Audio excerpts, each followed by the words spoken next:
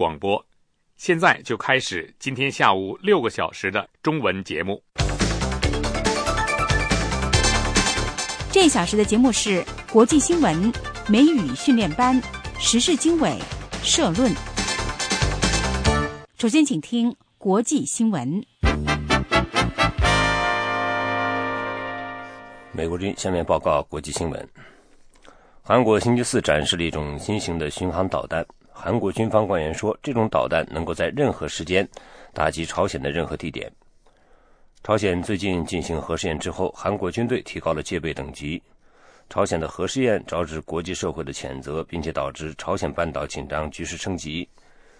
韩国国防部发言人说，这种新型导弹极为精准，目前已经正式进入部署。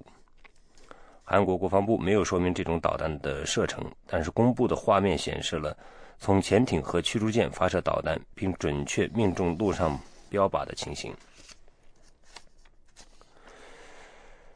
朝鲜星期二进行核试验之后，美国向该地区盟友重申美国致力于保护其安全。奥巴马总统星期三和日本首相安倍晋三进行电话交谈的时候，保证为日本提供核保护伞。南非警方拘留了奥运竞赛选手皮斯托利斯。此前，一名妇女在比勒陀利亚她的家里中弹身亡。警方星期四拘留了现年26岁的皮斯托利斯，并说在现场找到了一把9毫米口径的手枪。有关当局没有公布这名女子的姓名以及她与皮斯托利斯的关系。当地媒体报道说，这名女子是皮斯托利斯的女友。在去年8月举行的伦敦奥运会上，皮斯托利斯参加了400米跑的比赛，成为参加奥运会竞赛的第一名双腿截肢的选手。美国航空公司 American Airlines 已经和规模较小的竞争者全美航空公司 US Airways 达成一项协议，合并为全球最大的航空公司。美国航空是美国最大的航空公司。这两家航空公司的董事会在星期三晚间达成合并协议，并将在星期四正式宣布这个决定。合并后的公司将沿用美国航空公司的名称。新公司将拥有大约94000名雇员和900多架飞机，每天有数千次航班。美国航空和全美航空的合并是以往10年来美国民航业界的最新的一起合并。那么从此呢，美国将只有4家主要的航空公司，也就是美国航空、达美航空、联合航空和西南航空。美国国务卿约翰·克里说，美国必须转变叙利亚总统阿萨德对于他自己处境的估算。克里星期三说，阿萨德总统还没有意识到他被赶下台已经是不可避免的事情了。克里在国务院告诉记者说，他对于应该如何提议才能让阿萨德改变他的看法有良好的感觉，但是克里说他还要咨询很多人才能宣布他的提议。克里星期三会见了来访的约旦外交大臣纳塞尔·朱达。约旦因为要接待大约30万叙利亚难民而面临经济压力。朱达说，他不想为阿萨德总统的下台定下日子。他再次呼吁举行对话并进行政治过渡。联合国表示，历时将近2年的反对阿萨德集权统治的这个暴动呢，已经造成了将近7万人丧生，其中大部分是平民。在尼泊尔首都自焚的一名藏族僧侣因为伤势过重而死亡，他以自焚来抗议中国的统治。加德满都的医院人员和警方说，这名20多岁的男子在星期三死亡，在此几小时之前，他在一名佛教明寺附近自焚。尼泊尔人权组织的苏蒂普·帕塔克曾获准进入医院探视这名自焚者。他对美国之音说，这名不知姓名的僧侣的身体烧伤面积为96%。4年来，这位僧侣是以自焚形式抗议中国当局对西藏统治的第101位藏人。以上是国际新闻。Hello, I'm Elizabeth Moore. Welcome to Functioning in Business. 听众朋友们好，我是杨晨，欢迎收听商务通英语。Functioning in Business is an intermediate-level business English course with a focus on American business practices and culture. 商务通英语是中等程度的商务英语课程，课程题材以美国的商务实践和文化为主，通过电台播音室里的采访和绘画讲授美国英语。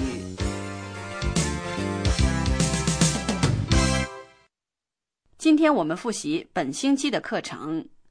第一课重点学习怎样表示确认。首先是电话访谈，我们再一次通过电话采访 Blake 先生。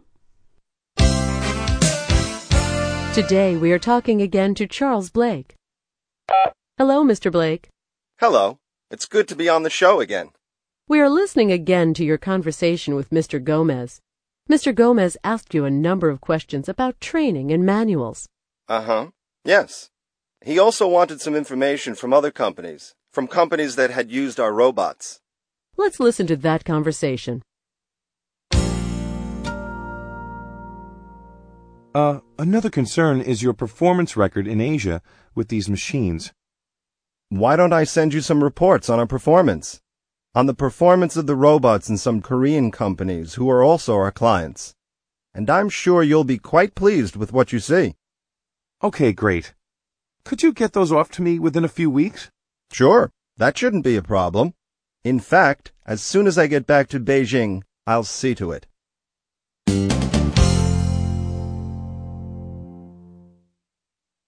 下面我们继续采访 Blake 先生。Mr. Blake, what did you plan to do next? Well, I needed to contact my head office in Beijing. I had to make sure that the training manuals would be ready in time, and I wanted to check on our English language training program. Our technicians would need to be able to explain technical processes in clear English. I wanted to be sure that I could keep all of my promises to Mr. Gomez. I see. Mr. Blake, thank you for talking to us today. Let's take a short break. "文化点滴" Welcome once again to Culture Tips with Gary Angleton. Today, Gary will talk about another aspect of negotiating. Yes, today I'm going to talk about confirming understanding of a proposal. For example, if someone wants to sell a book for $13, you want to make sure that they aren't saying $30. But that's a very simple example. In negotiations between corporations, there may be many pages of details.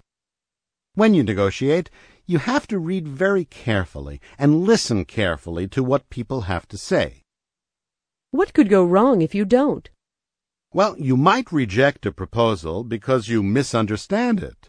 Or even worse, you might accept it by mistake. One good way to confirm understanding is to paraphrase or restate what you read or hear. Say it again in your own words. Right. You shouldn't respond to a proposal unless you are sure that you have understood it. Thanks, Gary.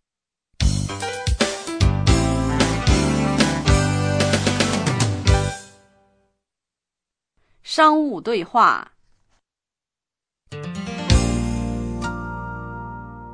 Let's listen to today's business dialogue. We just received the latest test results from an independent laboratory. With our newest software, your computers will run 30% faster. Excuse me, but was that 30 or 13? 30. And we have versions for all major operating systems. So you're saying that anyone can use this? Yes, that's right. Well, that's certainly impressive, but we'll have to see the complete lab report. I understand, but I'll have to get back to you on that request. My partners will have to agree to release the technical information. Okay. We'd like to do our own independent testing. That's no problem. We can help you set it up. If the test results are good, are you interested in becoming partners? Let's talk it over after we see the test results. Well, I hope that you'll agree to join us. It's a good opportunity.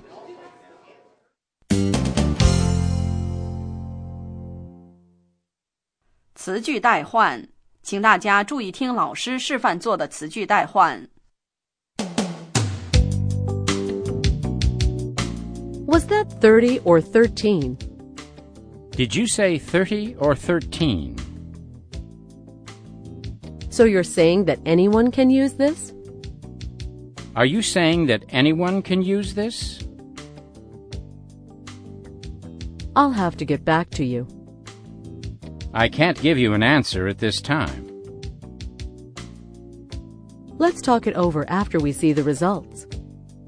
Let's discuss it when we have the results.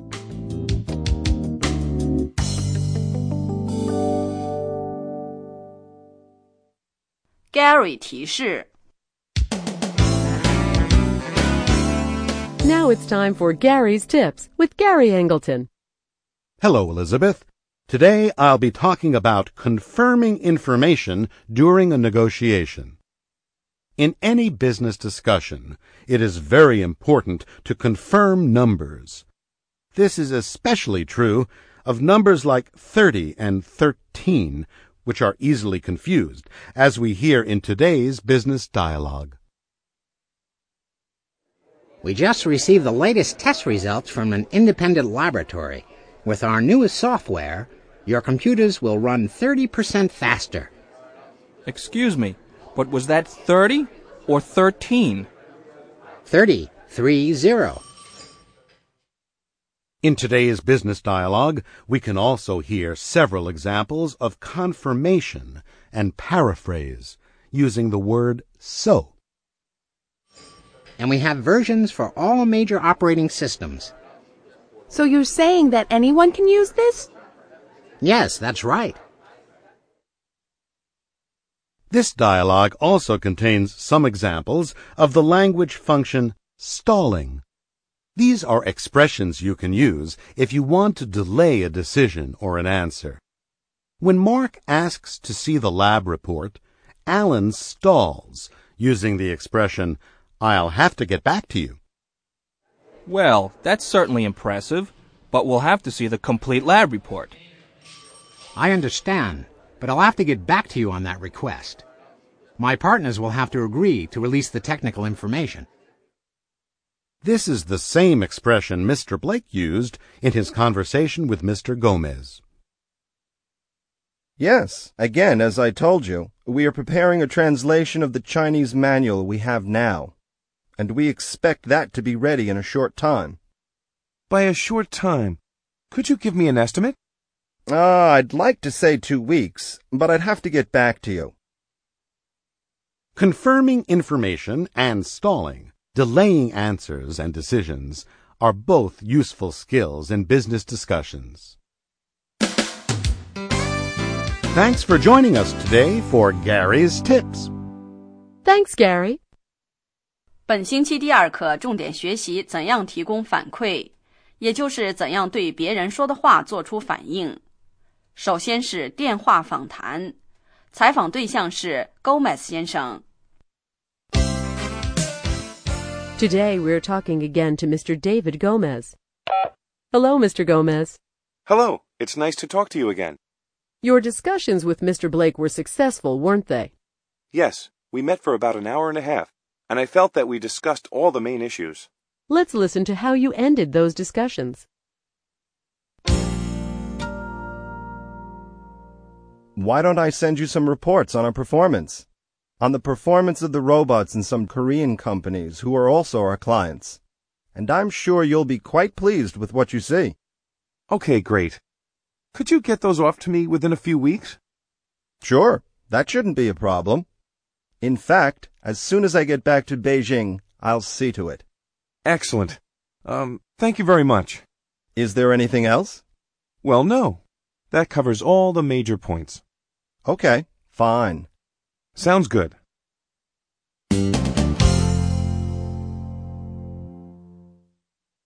下面我们继续采访 Gomez 先生。Mr. Gomez, how did you think that meeting went? Well, Elizabeth, I felt confident about the quality of the robots, and I was pleased that Mr. Blake was willing to send us technical advisors and to provide English service manuals, and I told Mr. Chapman all this. You called him after the meeting? No, I sent him an email. I kept Mr. Chapman up to date about my meetings with Mr. Blake. After all, it was Mr. Chapman who had to make the final decision about the purchase. Mr. Gomez, thank you for talking to me today. Let's take a short break.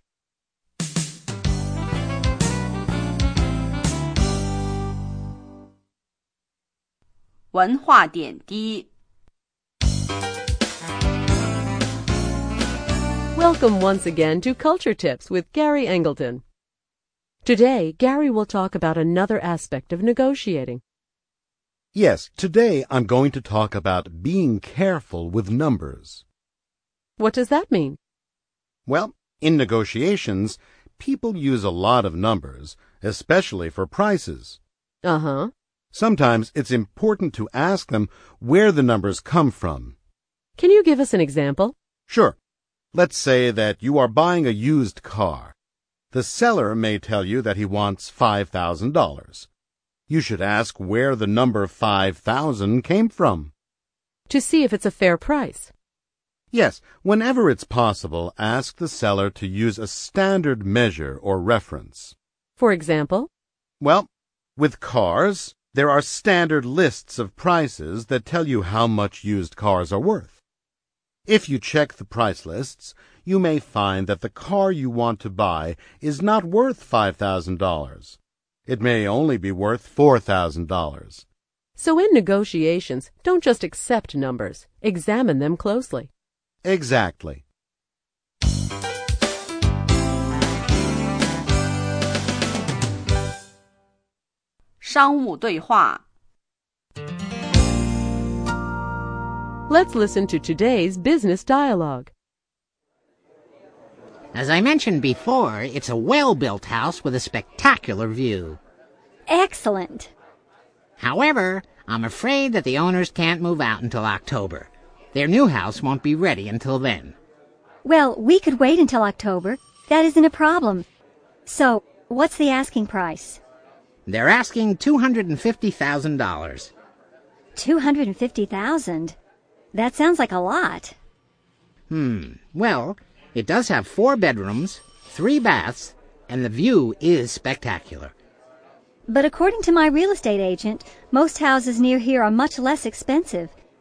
In fact, I just saw a house for sale near here. It also has 4 bedrooms and a nice view. And they're only asking $200,000. Well, the owners are willing to negotiate. Good. I'll think about it and give you a call. Maybe we'll make an offer. Sounds good.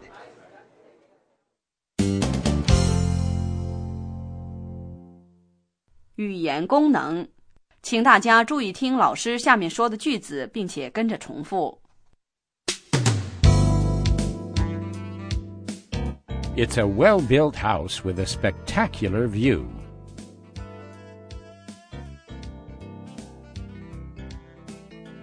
Excellent. The owners can't move out until October.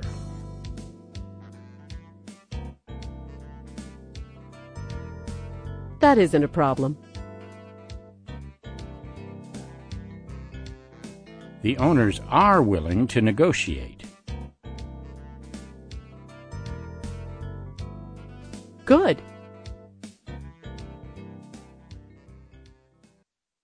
Gary 提示。 Now it's time for Gary's Tips with Gary Angleton. Hello, Elizabeth. Today I'll be talking about giving feedback. In today's business dialogue, Lucy is looking for a new house. When she likes what she hears, she gives positive feedback using expressions such as excellent and that isn't a problem. Let's listen. As I mentioned before, it's a well-built house with a spectacular view.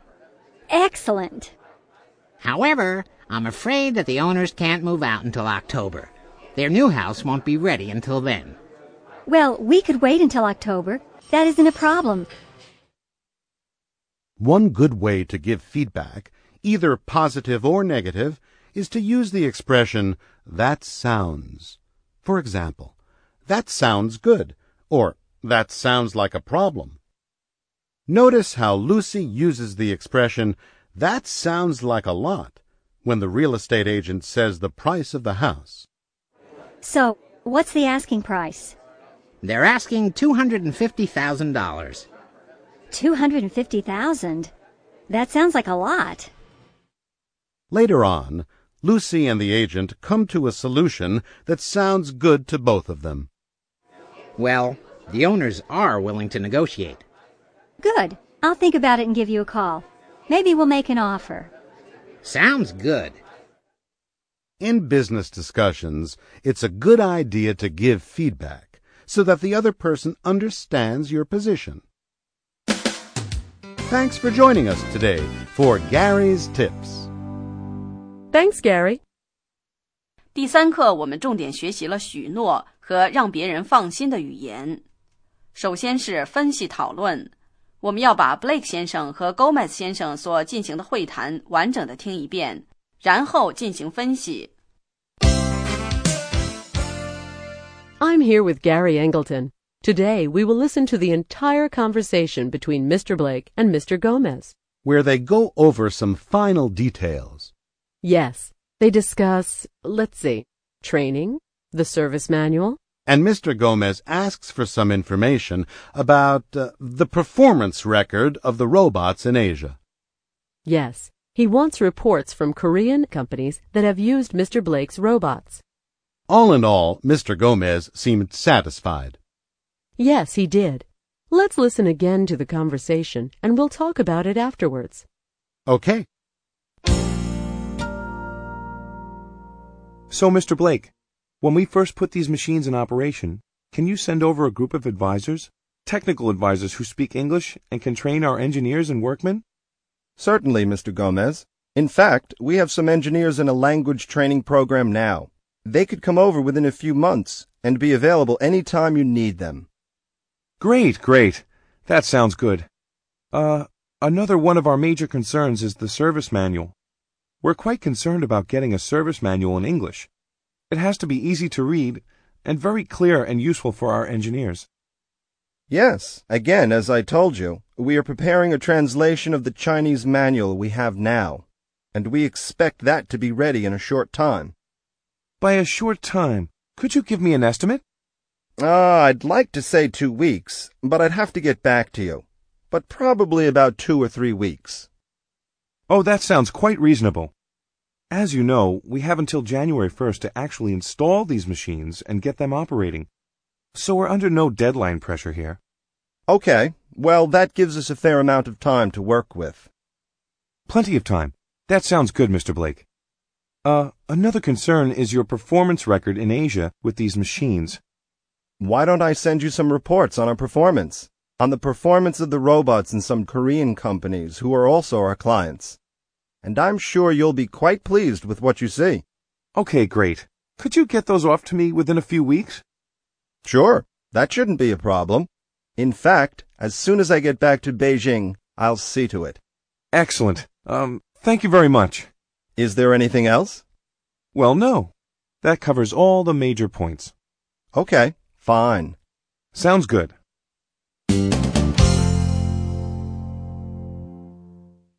下面我们来分析 Blake 先生和 Gomez 先生的会谈。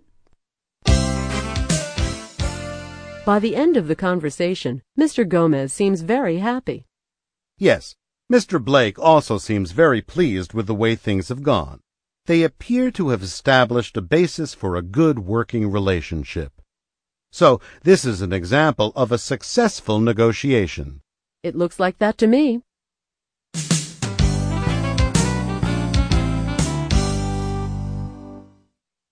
文化点滴。Welcome once again to Culture Tips with Gary Angleton. Today, Gary will summarize some important tips about negotiations. Gary? Yes, First of all, you have to remember that you are building a long-term relationship. You should make sure that your agreement is fair to both sides. To do this, you really need to know what the other side wants and needs. You need to understand what they are asking for and why.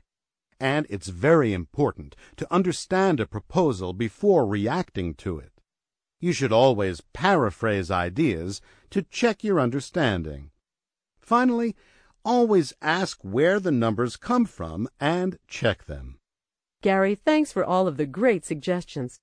They will certainly be helpful to our listeners when they use English in a negotiation.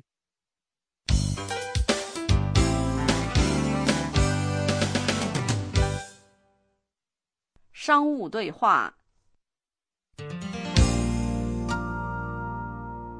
Let's listen to today's business dialogue. So, you need 5 experienced programmers by the 10th of next month? Yes. As I said, we are going to use a new computer system in our warehouse. Well, that won't be a problem. I can promise 3 programmers by the 1st of the month. And I can guarantee the other 2 by your deadline. But will they be experienced? We need experienced programmers. They will have at least 1 year's experience with the computer software. You're sure of that? I'll see to it personally. And how much will this cost us? It'll be $2,000 per week for each programmer. That's pretty expensive. Why so much? Well, experienced computer programmers are expensive. They can easily get very high salaries anywhere they work. If we want them to stay with us, we have to pay them well. In addition, our company has to make some money. We're providing a service. Okay, that sounds reasonable.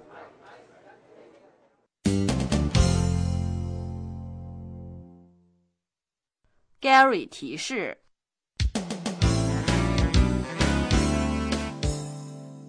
Now it's time for Gary's Tips with Gary Angleton.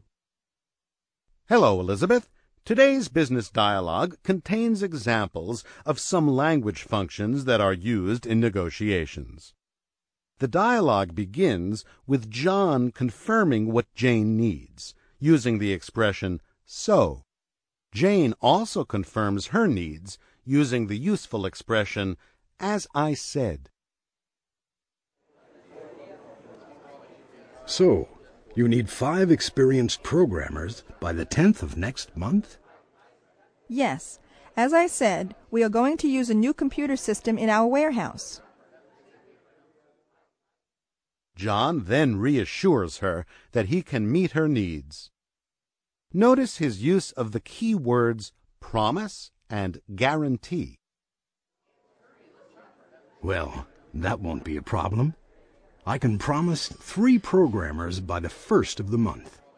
And I can guarantee the other 2 by your deadline. Jane also asks information questions, how much and why, to come to a better understanding of John's position. And how much will this cost us? It'll be $2,000 per week for each programmer. That's pretty expensive. Why so much? Well, experienced computer programmers are expensive. In addition, our company has to make some money. We're providing a service. Business discussions and negotiations will always require a variety of language functions. Thanks for joining us today. Thanks, Gary. Well, our time is up. Tune in again next time for Functioning in Business. See you then. 今天的商务通英语就复习到这里，谢谢各位收听，我们下次再见。For further study, a Functioning in Business study kit is available from your local bookstore. 为了帮助学习，商务通英语备有课本和录音带，整套辅导学习材料，听众可以去本地的书店购买。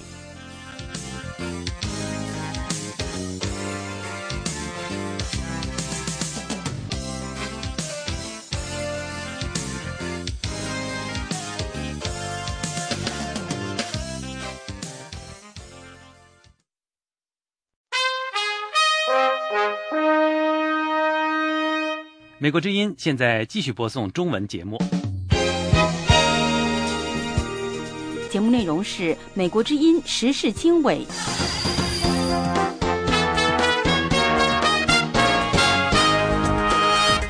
各位听众好，欢迎收听美国之音的时事经纬，这里是美国首都华盛顿，我是这次节目的主持人安华。首先呢，给大家介绍这个时段的主要内容。美国国务卿克里敦促对朝鲜采取强硬措施。韩国称呢，它的新型巡航导弹可以打击朝鲜任何地点。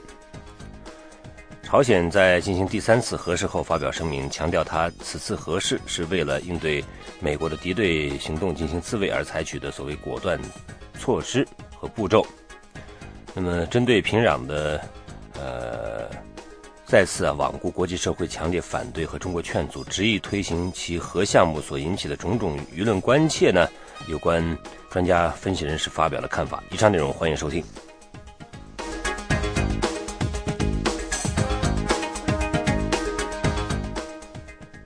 美国之音的时事经纬节目一开始，首先是一组新闻。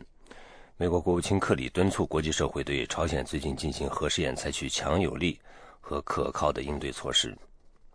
克里星期三在国务院对记者说，如果不对朝鲜做出坚定的反应，就可能损害全球核不扩散努力的可信性。克里说，不能允许朝鲜和伊朗采取这种无所顾忌的行动。美国相信伊朗正在试图获得核武器。平壤星期二清晨进行了第3次核试验，专家认为这是朝鲜朝着成为一个核武国家迈出的关键一步。星期三，奥巴马总统和日本首相安倍晋三在电话中的讨论了朝鲜核试验的问题。白宫说，奥巴马重申了美国致力于保护日本的立场。白宫还表示，奥巴马和安倍晋三将一道争取联合国安理会针对朝鲜采取行动。韩国星期四展示了一种新型的巡航导弹。韩国军方官员说，这种导弹能够在任何时间打击朝鲜的任何地点。朝鲜最近进行核试验之后，韩国军队提高了戒备等级。朝鲜的核试验招致国际社会的谴责，并导致朝鲜半岛紧张局势升级。韩国国防部发言人说，这种新型导弹极为精准，目前已经正式进入部署。韩国国防部没有说明这种导弹的射程，但公布的画面显示了从潜艇和驱逐舰发射导弹并准确命中陆上标靶的情形。韩国去年和美国达成一项扩大韩国弹道导弹射程的协议。首尔说呢，这对于抗衡日益增长的平壤的武器威胁呢是必要的。朝鲜星期二进行核试验之后，美国向该地区盟友重申，美国致力于保护其安全。奥巴马总统星期三和日本首相安倍晋三进行电话交谈的时候，保证为日本提供核保护伞。The Voice of America, VOA。 美国电视是经纬。那么在这个时段呢，我们首先来关注的报道内容呢是朝鲜的第3次核试。那么朝鲜第3次核试之后，他发表声明，强调他这次的核试验是为了应对美国的敌对行动进行自卫而采取的果断步骤。针对平壤再次罔顾国际社会强烈反对和中国劝阻执意推行其核项目呢所引起的种种舆论关切，以及美国和中国在解决朝核问题方面所应该发挥的作用等等呢，有关专家和分析人士发表了看法，试图指出问题的根源所在，并探讨化解之道。下面是美国人记者叶斌的报道。朝鲜外务省星期二发表的声明称，朝鲜的核威慑已经获得精确打击地球任何地区的能力。声明敦促美国做出抉择，要么尊重朝鲜发射卫星的权利，并开启一个缓和稳定时期，要么继续坚持敌视朝鲜民主主义人民共和国走向爆炸局面的错误道路。声明还表示，如果美国执意将敌视朝鲜民主主义人民共和国的政策进行到底，使局面复杂化，朝鲜将没有其他选择，只有接连采取一次比一次更坚定果断的步骤。对于朝鲜官方这种坚持将美国视为主要敌人，以提出挑战的姿态来回应国际社会的反对和抗议声浪的做法，中国国际问题研究所朝核问题研究员杨希宇认为，美朝双方应提出具体条件，列出清单和时间表，通过谈判达成公平交易来和平解决问题。他说，美国应该认真的考虑从朝鲜做一个公平的交易。当然朝鲜有朝鲜的问题，朝鲜说只要美国放弃对朝敌视政策，那么朝鲜立即放弃核武器。那比如说朝鲜就应该对于什么叫做放弃敌视政策给出一个明确的定义，就说美国应该做到哪些事情了，那么这个就可以被朝鲜认为是放弃敌视政策了。那么既然朝鲜承认美国放弃敌视政策，那么与此同时朝鲜也应该彻底放弃国际社会所担心和关切的东西。杨希宇对美国之音表示，美国由于政治上的制约，不可能也从来没有想过给予朝鲜什么，而这应该是美国思考并认真做的事情，否则奥巴马政府只能在克林顿政府和小布什政府之间的不同政策来回摇摆，而拿不出一个真正解决问题的办法。他说，就是说 make a deal， 就是从做 deal 的角度，那么美国想要什么，和为了想要这些东西，美国应该能够给予什么，在这方面来思考问题，这个才是能够重新启动和平谈判，重新启动这个解决核问题的这个一个正确道路。这位朝核问题专家的看法也反映出一些其他学者的见解。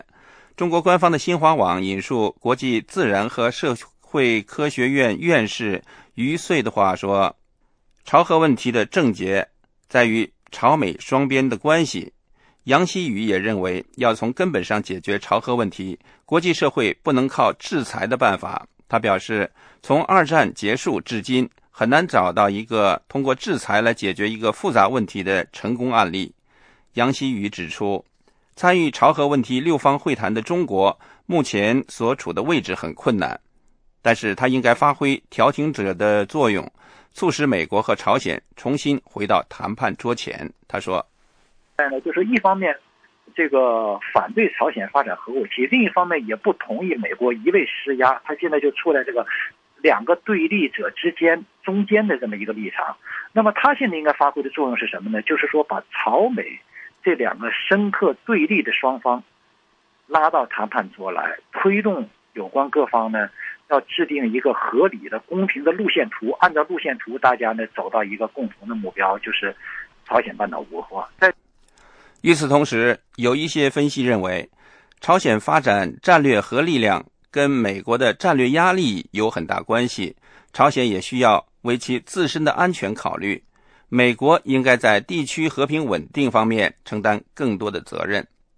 也有国际问题专家指出，朝鲜是一个主权国家，中国在朝核问题上的影响力和其他国家差不多，国际社会高估了北京对平壤的影响力。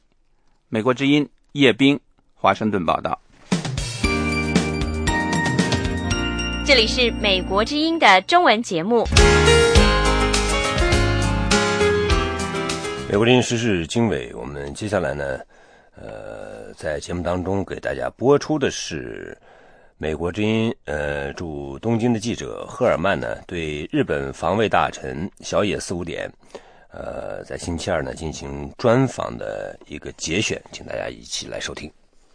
Now, speaking of China, Japan has its own security issues with China. 说起中国，日本本身和中国也存在安全问题。中方否认日本所说的火控雷达照射一艘日本军舰的说法。您能公布什么证据来证实中国所否认的事情确实发生了呢？如果我们详细的公布信息，我们的情报搜集能力就会透露给别的国家，所以我正在政府内部谨慎地辩论这个事宜。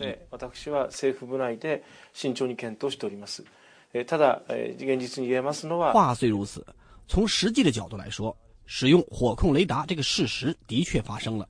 我们对此有一些记录和数据，包括这类雷达特有的传输。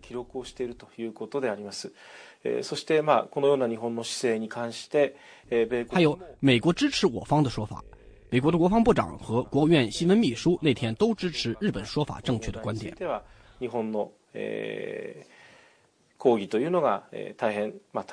我觉得我们需要明确地向我们的盟国美国，也向国际社会声明这一点。但是呢，更重要的是，我们必须避免重大冲突。而实际上，日本和中国之间是有一套海上通讯机制的。当这类事件发生时，我们应该谈判建立一条热线，或者我们应该能够在舰船之间、舰队之间或者舰船与飞机之间进行通讯。这是我们希望和中国建立起来的。日本已经敦促中国通过外交途径重新启动有关这项通讯机制的谈判。很重要的是，两国需要交换和分享这类信息，以避免这类事件。有关这一热线设想，您从北京方面有没有得到任何回应？中国和日本基本上在几年前就已经就此达成了协议。我们就如何的具体的运作已经有过工作组级别的会谈，但自从去年秋天以来，这种会谈就再也没有举行过了。因此我们建议重启会谈，但我们还没有从中国那里得到任何的回应。不过这是我们所希望的进程。一些分析人士相信，在这起雷达事件中，中国可能一直试图挑动日军首先开火。您相信这一分析吗？如果这类事件再度发生，您是不是担心您的部队可能无法克制自己？我们有很多能力，不管中国的意图是什么，我们的职责是保卫我们的领土、领海和领空。所以我们将坚定地提高我们的能力水平，而且我们正在不断提高。在中国和朝鲜将有人看到和听到您在这次采访中的讲话。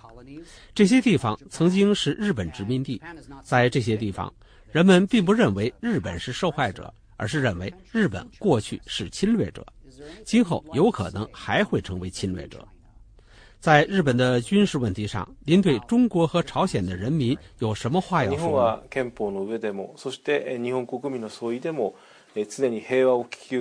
日本一直依照本国的宪法而追求和平，日本人民也持同样的观点。我们试图要做的只是保卫国家，保护我们的生命和财产，这是我们的侧重点。我们也是根据这一点来建设我们的国防。因此我认为日本对此的立场永远也不会改变。美国之音时事经纬，欢迎收听。美国之音时事经纬正在华盛顿现场直播，我是安华。那么中国和日本之间的敌意呢，因为东海岛屿之争正在升级。美国之音驻国务院记者斯特恩斯发来的报道说呢，解释了中日海上之争呢对奥巴马总统的这个第二任期亚洲政策的影响，一起来听一下。中日两国的岛屿之争仍在继续。最新的发展是，日本指责中国海军使用火控雷达锁定在这一海域的日本舰艇和飞机。日本首相安倍晋三称中国的行动危险，认为中国再次采取类似行动的话，可能会导致双方之间的误判和擦枪走火。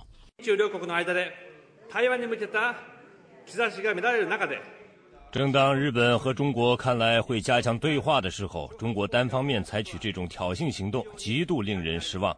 北京称日本向中国拥有主权的海域派遣舰船和飞机，造成了相关海域安全局势的紧张。中国外交部发言人华春莹说，此次日方蓄意散布虚假情况，抹黑中国形象，渲染中国威胁，制造紧张气氛，误导国际舆论。我们不禁要问，日方这么做究竟意欲何为？我们也不得不对日方的真实意图保持高度的警惕。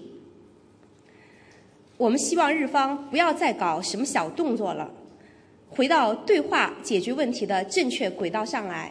华盛顿卡多研究所的安全问题专家洛根说，现在是危险时期。 It is, unnerving that you do hear both Chinese and Japanese. 听起来中国和日本像是会为了那几个岛屿大打出手，这令人不安。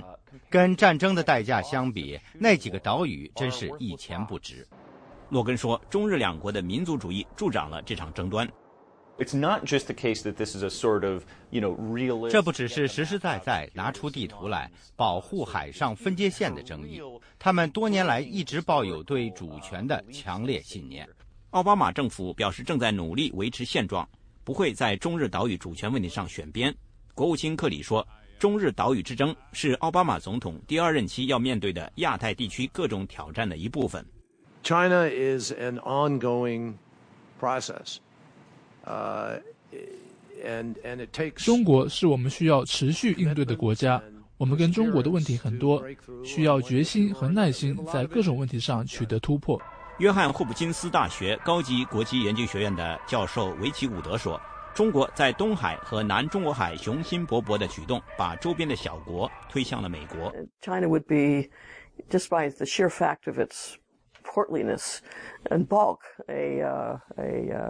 中国是个大国，对周边每个邻国都很重要，所以你可以说中国这么做起了反作用，因为他们把这些国家推进了我们的怀抱。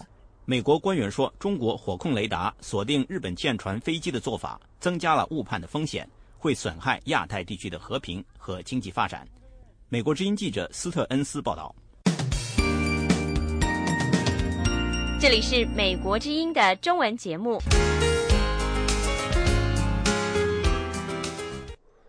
好，各位正在收听美国之音时事经纬。垄断武器业务的这个俄罗斯国防出口公司总裁表示，俄罗斯正扩大和中国的军火交易规模，而且同中国目前呢没有任何知识产权保护的问题。下面是特约记者白华在莫斯科的报道。俄罗斯国防武器出口公司总裁伊塞金星期三在莫斯科表示，俄罗斯同中国正扩大军火交易规模，双方在技术转让等领域在密切合作。伊塞金说，他说，这些年来很多人都在谈论俄罗斯同中国在军事技术领域的合作在逐渐消失，但我想说的是，这个方面的情况最近正朝相反的方向发展，我们正在扩大同中国的军事技术合作，这可从一些数字上反映出来，包括双方合作开发武器、技术转让等等。伊塞金说，去年俄罗斯同外国总共签订了165亿美元的军火合同，其中同中国签订的合同的比例上升到了 12%。俄罗斯去年出口交货的军火总额为129亿美元，中国过去每年在俄罗斯出口交货军火中占有的份额一直为 5% 左右。伊塞金说，同中国签订的军火订单增加，主要是因为双方能够更加彼此理解，更多地相互让步，这使两国在许多领域能更多地合作。他说，去年向中国出口的武器装备包括了飞机引擎，双方正针对航空武器装备的交易进行谈判，也在讨论合作生产武器装备。俄罗斯媒体最近报道，包括垄断武器出口业务的俄罗斯国防出口公司以及苏霍伊飞机生产设计联合体的代表组成的代表团访问了北京，针对俄罗斯向中国出售苏35战斗机交易展开谈判。俄罗斯对与中国达成这笔战斗机的交易非常看好。多年来，俄罗斯同中国军事技术合作遇到的一个主要问题是知识产权的保护。俄罗斯对中国仿制武器一直担心，但伊塞金透露，俄罗斯目前在这个方面同中国的合作很顺利，在知识产权保护领域没有出现问题。越南最近这几年也大量向俄罗斯采购武器，中国同越南在南中国海有主权争端。伊塞金透露，俄罗斯过去同越南签订有军售合同，今年和明年也还会签订新的军火交易合同。另一个同中国有领土纠纷的国家印度一直是俄罗斯军火的最大买主。伊塞金说，中国、印度和越南都是俄罗斯的战略伙伴，因此俄罗斯同这3个国家的军事技术合作都是长期性的。在军火交易领域，俄罗斯同样同美国在密切合作。伊塞金说，他的公司同五角大楼在向阿富汗军队供应直升机方面的合作非常好。他说，双方签订合同，向阿富汗军队供应了21架俄罗斯米171B 型武装运输直升飞机。去年，双方再次签订了合同，将向阿富汗军队供应12架这种型号的直升飞机。伊塞金说，他说，在阿富汗的合作方面，俄罗斯同美国在这个领域的关系非常好，而且双方能完全相互理解。我们都知道，这些直升飞机的主要任务是保护阿富汗和美军军人的安全。伊塞金说，同美国在阿富汗的直升飞机交易是两国反恐合作中的重要部分，得到了两国政界的支持。伊塞金表示，俄罗斯正大力开拓新的武器市场，特别是在亚太地区，印尼和马来西亚这两个国家正成为俄罗斯军火的新的买主。以上是美国之音特约记者白桦从莫斯科发来的报道。欢迎继续收听美国之音的中文广播。美国之音时事经纬2006年因为贪污受贿被判11年的前山西省委副书记侯武杰日前出狱，受到一些官员和商家老板的英雄般的欢迎。有分析人士说呢，官商对侯武杰的高阶远迎显示中国利益共同体的根深蒂固。下面是记者杨明的报道。香港苹果日报报道，侯武杰在北京出狱那天，山西省委一副秘书长亲自捧鲜花去机场迎接，但却被煤矿老板和名流富商捷足先登，一路护送走陆路返回太原。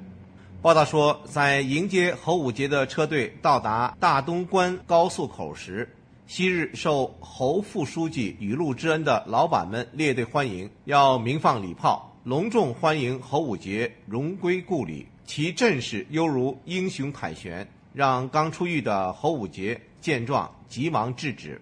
侯武杰曾担任山西省委副书记，2004年12月出国考察登基时被中纪委扣下双规。2006年，北京中级法院以受贿88万元人民币判处侯武杰11年徒刑。北京独立评论人士彭定鼎说，贪官侯武杰出狱受到英雄般的礼遇，凸显出官商勾结利益共同体的根深蒂固。他说，侯武杰当年自己一个人扛下贪污问题，让其他官员和富商免遭牵连，因此在他刑满释放后，免受牢狱之苦的相关人员才如此盛情迎接他的归来。进去以后呢，自己全扛了。那么官场上也一直在帮助他，就是帮他减刑啊，帮他轻判。他这件事情出来以后，他没有牵扯开来，其他的涉案人员都感激他。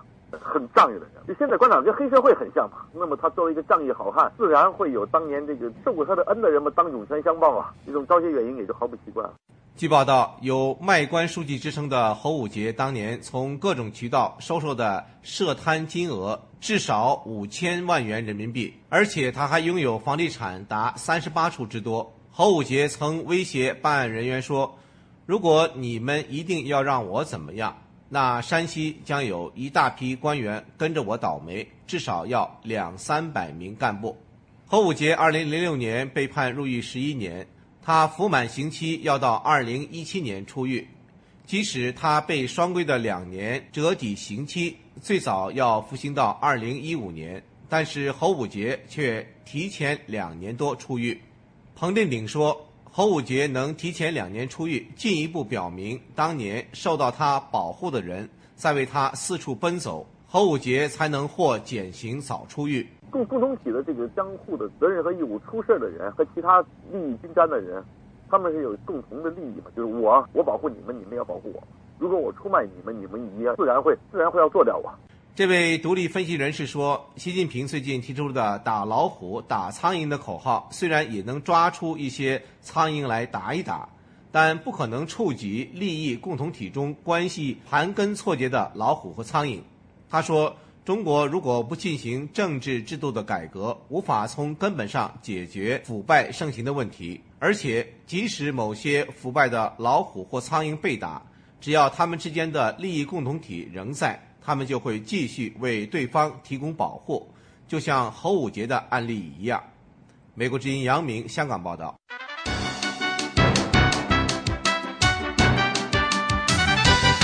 这是美国之音的中文广播。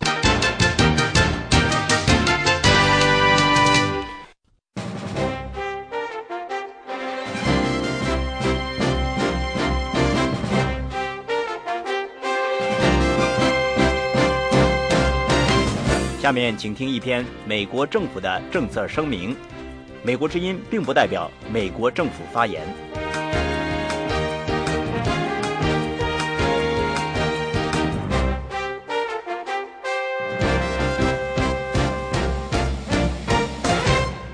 美国和国际社会一道谴责朝鲜去年发射大浦洞2号火箭。用来发射卫星的大浦洞技术可以被轻易转用于洲际弹道导弹，因此美国对联合国安理会的2097号决议表示欢迎。这项决议谴责朝鲜这项发射，并且制裁一些朝鲜的公司和政府机构，其中包括负责这次发射的朝鲜宇航局。为了支持这项决议，美国财政部1月24日公布了一些措施，制裁几个据知加速朝鲜大规模杀伤性武器计划发展的有关机构和个人。负责反恐和金融情报的财政部副部长科恩表示，我们的行动针对朝鲜2家公司，湍川商业银行和朝鲜矿业开发贸易公司 KOMID， 他们是朝鲜支持武器扩散活动的网络的一部分。整个网络包括银行、台面公司和政府机构。美国认定香港的益达国际贸易有限公司与平壤的武器计划有关。益达国际贸易有限公司为朝鲜矿业开发贸易公司 KOMD 做代理。朝鲜矿业开发贸易公司是朝鲜出口导弹以及传统武器有关材料的主要军火出口商。同时被制裁的还有湍川商业银行驻北京的代表和副代表。总部设在朝鲜的湍川商业银行是作为 KOMID 的金融分支，帮助出售弹道导弹。制裁这些机构能帮助实现美国遏制朝鲜资助其核武器和弹道导弹活动能力的长期目标。美国公民和美国公司都被禁止与这些被制裁的公司或个人从事商业往来。财政部副部长科恩表示，通过继续把这些机构以及支持他的个人曝光，我们将能够减少朝鲜利用国际金融体系来支持其非法行为的能力。朝鲜只要继续拒绝采取实际步骤来打消国际社会对其核武器和弹道导弹计划的担忧，就将继续孤立于世。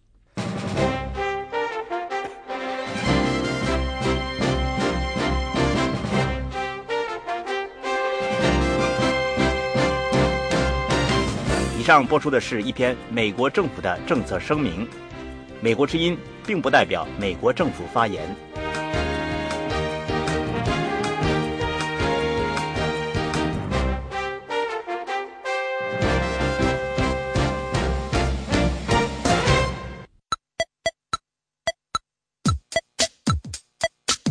小金豆看什么呢？这么认真？哎呀，逗死我了！上班不许看美剧。什么看美剧？我学习呢。这可不是一般的美剧，这是另类英语教学美剧。美语怎么说？你英语不是专8吗？不用学啦。我专8还优秀呢，还不是哑巴英语。这里教的词儿我都没听过，你也赶紧的吧。美国之音新版视频英语教学节目《美语怎么说》，主持人 Mike 和杨林带您走进美国年轻人的日常生活，边乐边学地道美语。上新浪微博或者优酷搜索“美语怎么说”，精彩原创视频每周更新，敬请关注哦。